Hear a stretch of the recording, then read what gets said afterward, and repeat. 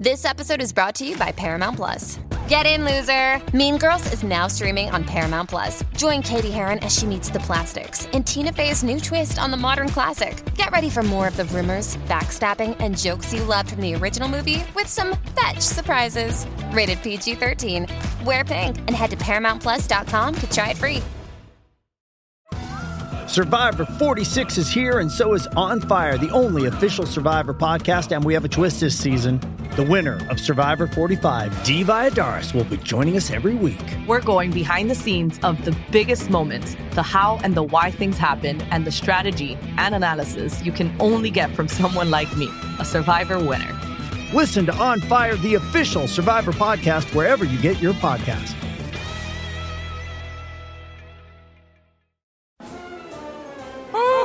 It's the Pittsburgh Oddcast. Welcome, everybody, to the Pittsburgh Oddcast. My name is Andrew Lindberg, and with me, as always, is the host, John Chalkowski. Hello. Today, we're going to talk about some, with all the floods in the news and natural disasters, one has to think about things that have happened in Pittsburgh's past and how we can learn from them, or, what they did to survive and how they survived it. To look forward to things that might happen in the future and how we might survive that. Yeah, 2018 was considered the wettest year in Pittsburgh history, and 2019 is on track to be the same. Yeah. And it's, with all throughout the Midwest, especially with all their flooding and really puts a lot of these stories in perspective and just how dangerous the waters can be. We grew up here in Pittsburgh, surrounded by those three rivers, the city, and they look pretty. They look nice, but they have been a threat to our city multiple times in the past. So there's many floods that we could talk about. We're going to talk about two specific floods today, and we're going to read some direct things that were mentioned in the Pittsburgh Post-Gazette at the time by first-hand accounts of some of the events that occurred during these floods. The flood of 1936 always was one that's not old enough that people don't forget it. So in other words, my grandmother, told me stories about the Pittsburgh flood, and anybody who was up in their upper 80s or 90s could, recognize, especially even when we were kids, would talk about these stories about the great St. Patrick's Day flood of 1936. So I had a personal connection to it, which is where my on my Italian side of the family, my great grandmother, her name was Adeline Donato, and she worked. My great-grandfather, Morgiano Di Donato was his name, was a stonemason and made gravestones and things like that all over Pittsburgh. It'd be interesting to find out which ones he actually made, because to this day, I don't really know. I don't even know if he made his own or the one for his wife. But the story ended tragically with when his office happened to be on Penn Avenue downtown during the flood. And, of course, just like everything else downtown, it was flooded, and all the records and everything like that were getting, covered in water, and it was just bad news. And my great grandmother apparently went down there to help save some of these records and files or whatever they could get out of there that weren't completely destroyed. And she became sick from the floodwaters. She was one of the people that passed away due to the flood of 1936. Wow. She was 32 years old. All right. Had 5 kids, including my grandfather and the youngest. But my grandfather, I believe, was only 5. So you've been 9 years old or 10 years old when this happened. But it was a tragic event that touched many lives here in Pittsburgh, including my own. And this is a story that was written by another great Pittsburgh writer and historian who's still with us today, is Len Barkowski. And he's with the Post-Gazette for years, and he has a great column called The Eyewitness to History. And he even wrote this book called Forbidden History of Pittsburgh. And it was great. I met up with him, and we share a very similar mentality, when it comes to looking at unusual stories of Pittsburgh's past. And the flood of 1936 was no different. And he wrote this really great little article that talks about a first-hand account of the devastation, the destruction of the flood of 36. We're going to get right into it. So this is coming from his book, The Forbidden History of Pittsburgh, and we're going to read through it a little bit and tell you about exactly what he said, because it's a great interview that he found with this one woman, which we're going to recall here. And it says, this natural disaster became known as the Great St. Patrick's Day Flood of 1936. This was called that, by the way, all over the Mid-Atlantic and Eastern Continental Divide, okay? It was all called the Great St. Patrick's Day Flood because it didn't just hit Pittsburgh. It hit all over. In fact, the newsreel footage, if you go back and look at it, which you can find on YouTube now, people in Johnstown were flipping out. I mean, they had no idea what was going to happen. They did build another wall, another dam, and there were threats that it might explode just like the last one in 1889, which of course killed over 2,000 people in Johnstown. They were worried the same. So the newsreel's like, it looks like footage from a Godzilla movie, like people running as fast as they can with just like a bag in your hand to get out of the way, because this is serious business we're talking about here.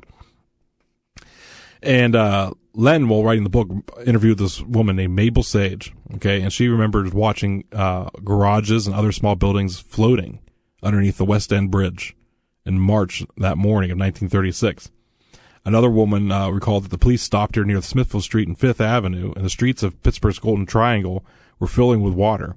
Officers told her that she had no classes that day in school, and that Pittsburgh Academy, with the University of Pittsburgh later, the business school she attended on Wood Street, was canceled.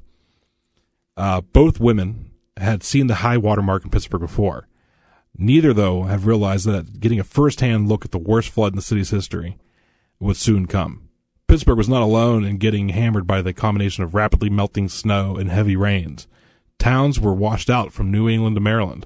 Locally, though, the melting snow and rain combined to send the Monongahela and Allegheny rivers high above their banks on March 17th and 18th of 1936. The resulting flood submerged downtown streets and the lower floors of buildings in the area that stretched all the way to Pittsburgh's Point and all the way to Grant Street. So the entire central business district, or the Golden Triangle, completely submerged underwater. The whole thing. Not just, one street's left okay, a couple streets, maybe it's just the banks that are overflowing, 2nd Avenue maybe or something, Boulevard of the Allies, or, Duquesne Way. Yeah, the bathtub section. Yeah. Like today. The whole city. Okay. The raging rivers caused by this, the Allegheny and the Mon and the Ohio, killed more than 150 people throughout the tri-state region, and within the city limits, 45 would die. In an era without instant communication, most people were not even immediately aware that this was going on. That morning's edition of the Post-Gazette had nothing on the front page warning about any kind of potential flooding. Nobody seemed too worried about it, one woman said.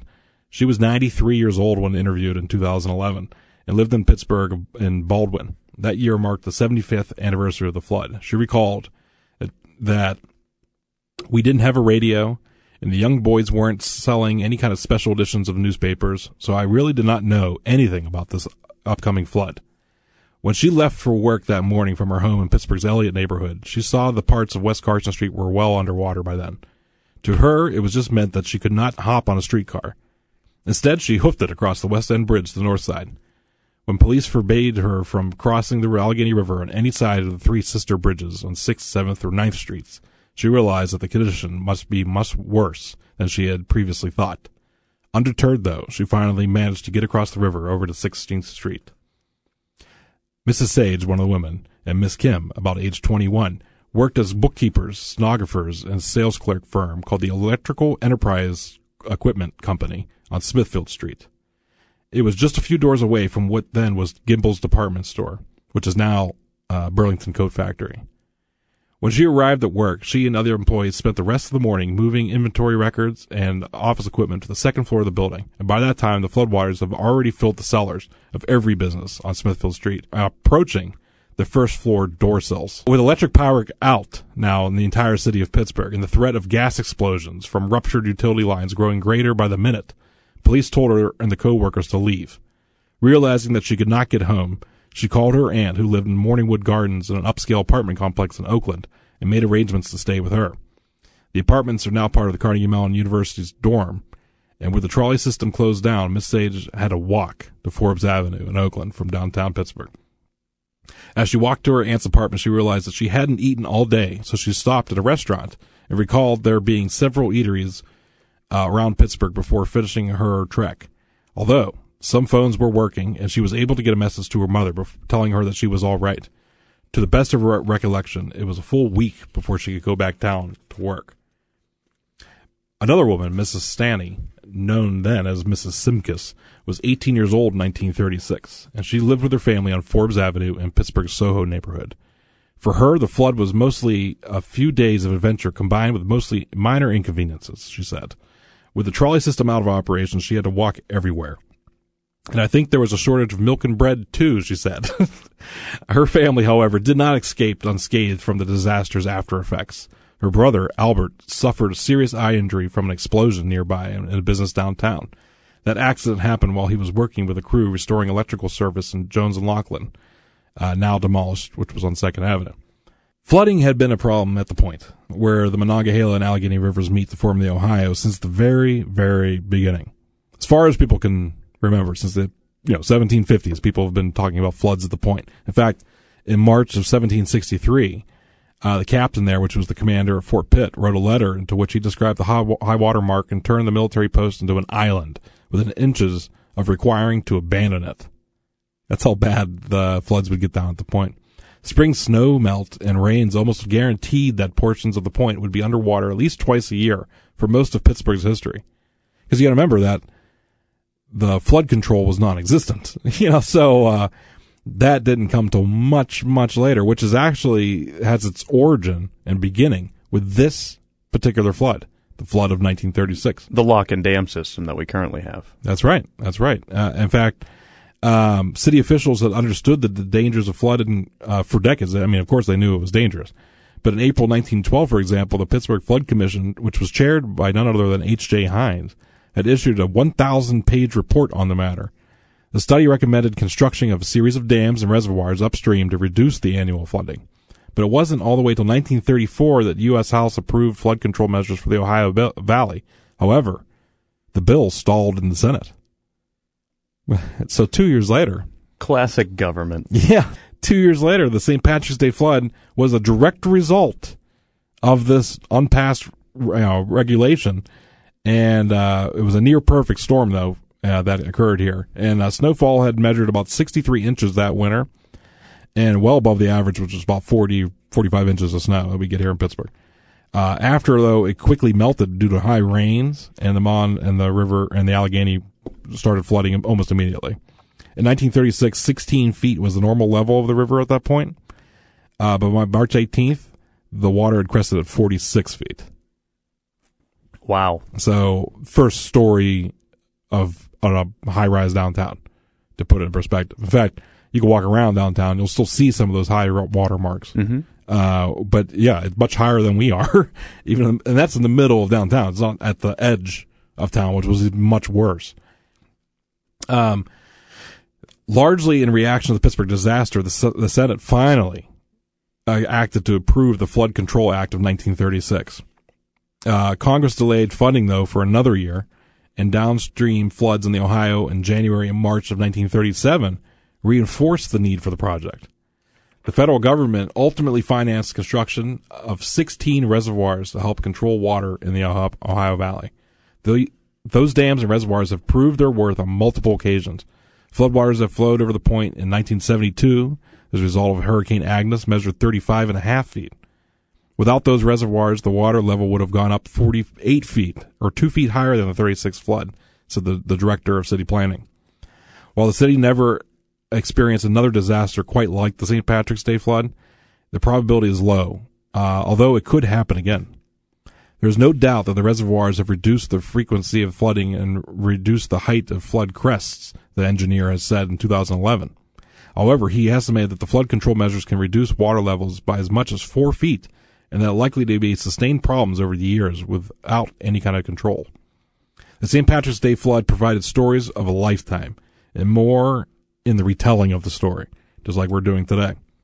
In fact, in 1936, there was a student at the Sewickley Academy, which is the private school over there in Sewickley, which is about 14 miles downriver from Pittsburgh, who says that in the morning of March 17th, classroom clocks stopped and the lights went out, and he recalled a story that he couldn't leave class because the water was starting to reach up to the hillside where Sewickley Academy is today and completely covered Ohio River Boulevard.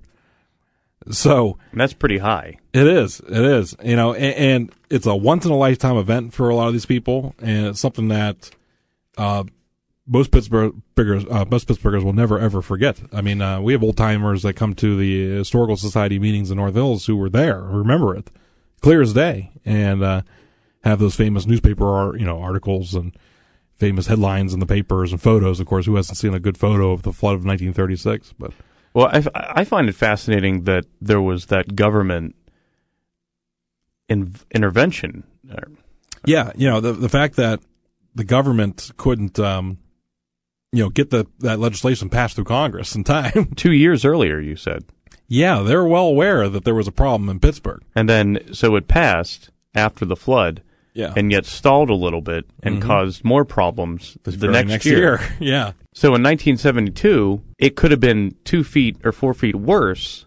That's right. Than the 36 flood, but thanks to our lock and dam system, it's been prevented, and that's why we haven't had a 1936 flood again. That's right. Thanks to technology. Yeah, we still have flooding. I mean, you can't avoid that, right? But it's could have been much, much worse. And not that it's not bad now when Gertie's Run floods, Millvale flood, and Carnegie, a decade or so ago. Right. I mean, it just it shows it goes to show you that these how important sometimes government involvement can be when it comes to the safety of your entire town. This was a step that how else were you going to have it made? You needed to reach out. You needed the help because it just cost so much money. But back before all that could ever happen, or back before any of those measures could have been taking place in early American history, there is one last story of a flood, which most Pittsburghers probably do not know. And, we talk about how everyone knows the flood of 36, or everyone has seen a photo, but not many people have ever heard of the Butcher's Run flood of 1874. I've never heard of that.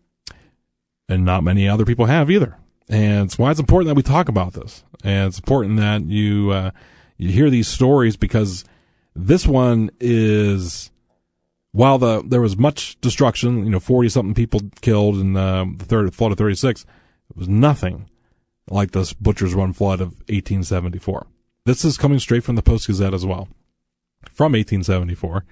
And this was Butcher's Run, first of all, is today's Spring Garden Avenue, in Northside. Back then it was Allegheny City, and it was called Butcher's Run. It wasn't called Spring Garden Avenue. It was really because, up the top of Ravine Street, which we know today as Rialto Street, or AKA Pigs Hill, cattle and pigs and things like this were actually driven up that hill to the butcher shops along Spring Garden Avenue. Meanwhile, at the bottom of the river, on the island down there was another manufacturing plant, but that's where where the pigs and the cows were dropped off and processed. But everyone got shoved up the hill, Spring Garden Avenue, butcheries, came back down the hill. So that's where Butcher's Run was. If you go to a portion of Spring Garden Avenue, it's called O'Hara Street. It's still there today. And this was on July 26th, 1874. And it is one of the worst disasters, flooding in Pittsburgh history. A portion of Spring Garden Avenue was then known as O'Hara Street and was at the center of a densely packed portion of Allegheny City. The event that lured newsmen to the street began around 8 o'clock on Sunday evening, July 26th. Heavy raindrops splattered on wood plank roads as families settled down in their homes for the evening. The rain grew heavy, alarmingly so. Soon, it was a torrent like any witnessed in any recent memory. A thick darkness fell over the city. Newspapers called it impenetrable, except for the frequent blasts of lightning. Streams that flowed down the hills above O'Hara Street began to fill with water. On a hillside near one of those streams lived a man named G.W. Day. As he peered out a window, a lightning flash revealed an instant something terrifying. A wall of water was bearing down upon his house. Day had no time to react. Fortunately, the flood had yet to gather deadly force. Fed by water rushing down hillsides, the flood grew in strength and volume. Outbuildings and fences were swept away, trees uprooted, and road planks tossed into the air by fast-moving water.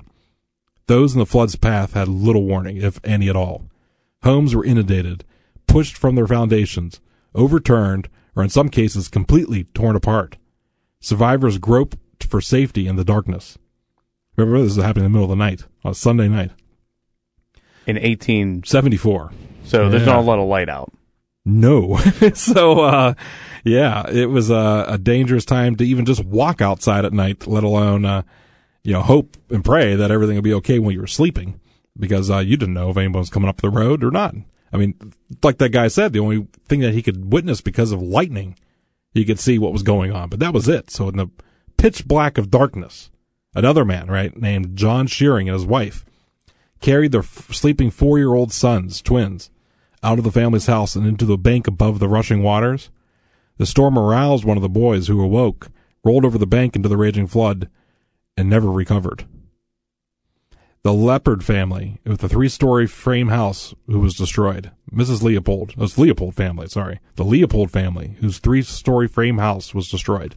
Mrs. Leopold and her 4 children, all drowned. In addition, the flood killed 5 children from another family who were living on the 3rd floor of the same house. The home of a cooper named Simon Dreyer was next. It was lifted up and set completely on its side. The family, though, escaped serious injury of that house. Another man, John Fisher, a butcher, ran to his stable to save his horse, and as the water rose, he saw safety in a hayloft, reaching down and grabbing his horse's bridle and holding the animal's head above the water so it could tread water, thus saving its life. Elsewhere, a woman named Mrs. Upperman looked out her window and in a flash of lightning glimpsed 2 boys floating by her house. She called for help, but the boys were carried away in the darkness. O'Hara, Concord, and Chestnut Streets were all described by the newspapers as the bosom of destruction. Houses here were rudely pushed together one against one another. Some collapsed, and in these streets children were torn from the grasp of their parents and disappeared in the rolling waters, and their corpses of cows and pigs and sheep, and pieces of furniture, broken carriages, light poles, and other debris along with it. Some of the most substantial brick dwellings were undetermined in full, reported the Post-Gazette. Frame houses were moved off their foundations, upset in some instances where they refused to move, twisted into the most fantastical of all shapes. The receding water left a coating of mud, filth, and rubbish in the streets. Bruised and torn corpses littered the area. Many were damaged beyond recognition. A dead girl ensnarled in the branches of a peach tree. Harry Mattern died with his arms clasping 2 of his children. A few yards away, a dead wife clutched the other child. On Perry Street, searchers found the body of a policeman, Henry Hess, one hand clinging to a fire plug, the other hand grasping a stick. Corpses were carted away to nearby funeral homes where they were cleaned and placed within rows. A boy approximately 5 years old wandered alone on Chestnut and Ohio streets. He spoke only German. His name was Schubert, he said, and he was washed from a second-story window during his flood. He had not seen any member of his family since. A number of the ladies in the vicinity took him in charge, the press said. On Tuesday, church bells tolled, and the funeral processions passed through the streets. The cleanup and the healing had begun. In decades to come, a man named Hines would build a company and a fortune just a few blocks away. Allegheny City would eventually become Pittsburgh. Modern railways would cut through the neighborhoods. O'Hara Street would become Spring Garden Avenue. And the flood of 1874 would remain only a memory in those who lived it. How about that? That's unbelievable. That's so much devastation, destruction, and death. It's hard to not, when you hear it like that, be emotionally affected by it. Right. And this is something that is not known. And And I know I've said this many times on the podcast, but how important it is to learn these things. Yeah, I mean, no, I've never met anybody, and I could say it honestly, I've never met anybody who's told me about the 1874 flood. Nobody. One hand, only from people who've also discovered the story, or photos of the devastation and what it looked like do exist. The Library of Congress has those on a stereograph cards.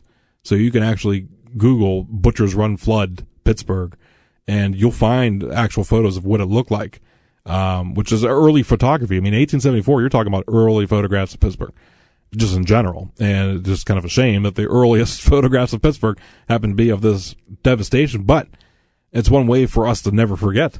Is there a count on how many people lost their lives? It's unknown. That's how bad it was. They rumored it was close to 100 people.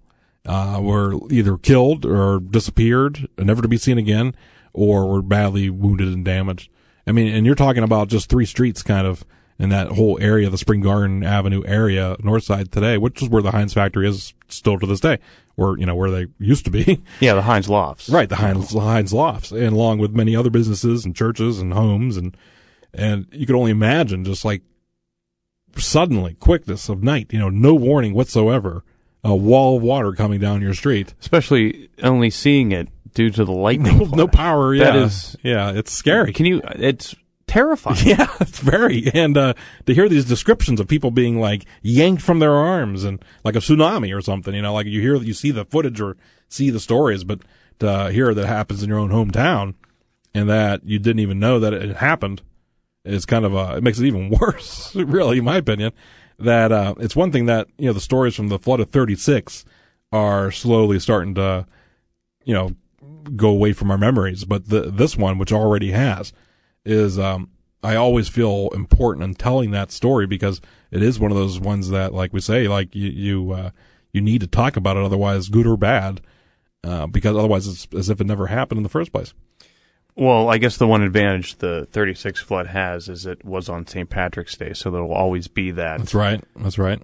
And the invention of, cameras and video footage of it, and it was world news, where this didn't really become like, world news. I mean, it was devastation and horrible, but like, you will find this mentioned in other cities' newspapers. However, there's so many things happening in that time period, it just kind of goes under the radar even back then. And I know I've said this over and over again on this podcast so far, but just imagine if that had happened today. Yeah. With the social media and the 24/7 news coverage, that would dominate the broadcasts. Yeah, almost all the stories that we talk about on here would do the same thing. These are things that are so epic in scale and so big news that it's almost unbelievable that they've just gone lost to time. Yeah, I mean, you just picture CNN, Fox News, CNBC, they act crazy MSNBC. When, 4 people go missing. Yeah. 5 people. So this is 100? This is 100 people in a flood. As it's happening in real time, you have the local cameras on there. It's going to be worldwide news. Yeah, at that time. And the relief effort. I mean, that's one thing. Like the flood of 36, it was so bad that people all over the world started, just like the fire of 1845, would contribute to the cause of rebuilding the city or cleaning up and food supplies and all that kind of thing. But for these, people predominantly German, living on the north side in Allegheny City. It's right in Deutschtown. I mean, it is Deutschtown. Yeah, exactly. And the whole thing becoming, basically almost wiped away. If you do yourself a favor and find those photos, because it is amazing to see what it looked like. I mean, it's crazy. Like the house is literally on their sides, just from how powerful the storm was. And it's incredible to think that without talking about it is as if it never happened. And there's stories like this that we could keep on going. We'll probably do another episode of just disasters in Pittsburgh's history, like tornadoes, earthquakes. We've had multiple earthquakes here in Pittsburgh. Not enough to cause serious damage, but we did have them. Tornadoes, though. And there are other floods. There's not much known about this one flood, but I like to mention it. The Great Pumpkin Flood of 1810. So, I don't know what it's about. That sounds a little bit more delightful than the ones you're talking about. Delightful, but yes. I doubt it was. Yeah, I doubt it was. We will explore that and many other tales on a future episode. But for now, that's it for Pitt.